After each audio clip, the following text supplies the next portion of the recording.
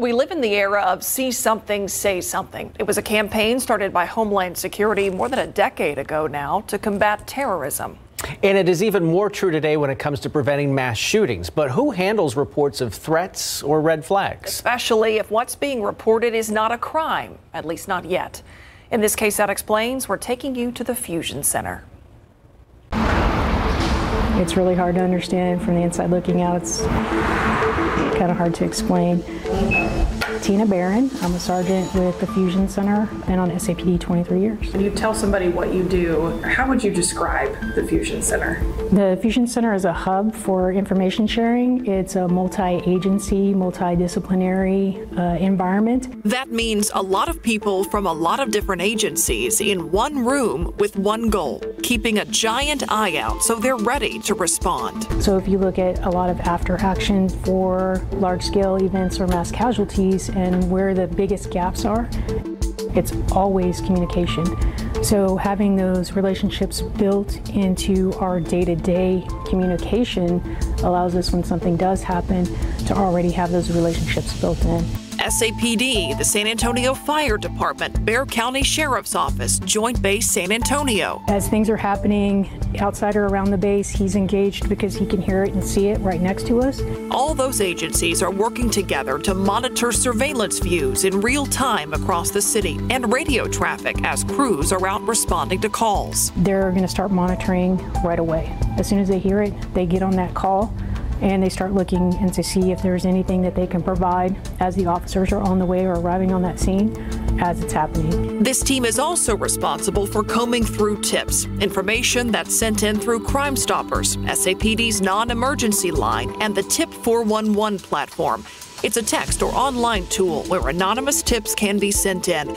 You text the information to Tip 411 or go to sanantonio.gov/SAPD to make the report online. After a mass shooting, we so often hear about the troubling behavior in the shooter's past, things they said or did that were disturbing. But if it's not a clear-cut crime, should that be reported to law enforcement? Is it enough?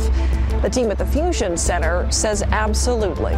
There are often behavioral indicators with those individuals leading up to those events. That's been shown by research done by the FBI and the Secret Service and other entities. And those behavioral indicators could potentially be tips that we would process, look at, and try to say that maybe we should do something more with it. A big part of responding to tips like that means working alongside clinicians with the Center for Healthcare Services. So the Center for Healthcare Services is the local mental health authority. 3 mental health clinicians work inside the Fusion Center every day. If they deem that it's appropriate for the clinicians to go out, the clinicians will actually go out into the field with an officer attached to them and basically do kind of a risk assessment, kind of figure out what's going on. How can we help you? Is this individual untreated? Are they not actively on medications? Had they have been on medications, would they have, made the threats that they made? Sometimes the person refuses help or no action can be taken by law enforcement.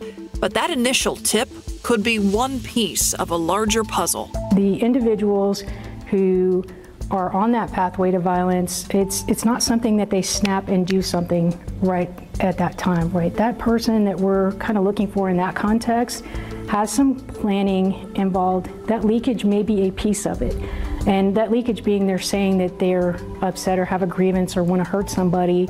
That alone may not be something that we go out and engage with, but that's a piece of what we may need to know more about. It's always best to err on the side of caution. If something makes you uncomfortable, you have a gut feeling, it's always the best thing to step up and say something, whether that's to a teacher, a family member, a colleague. See something, say something to someone.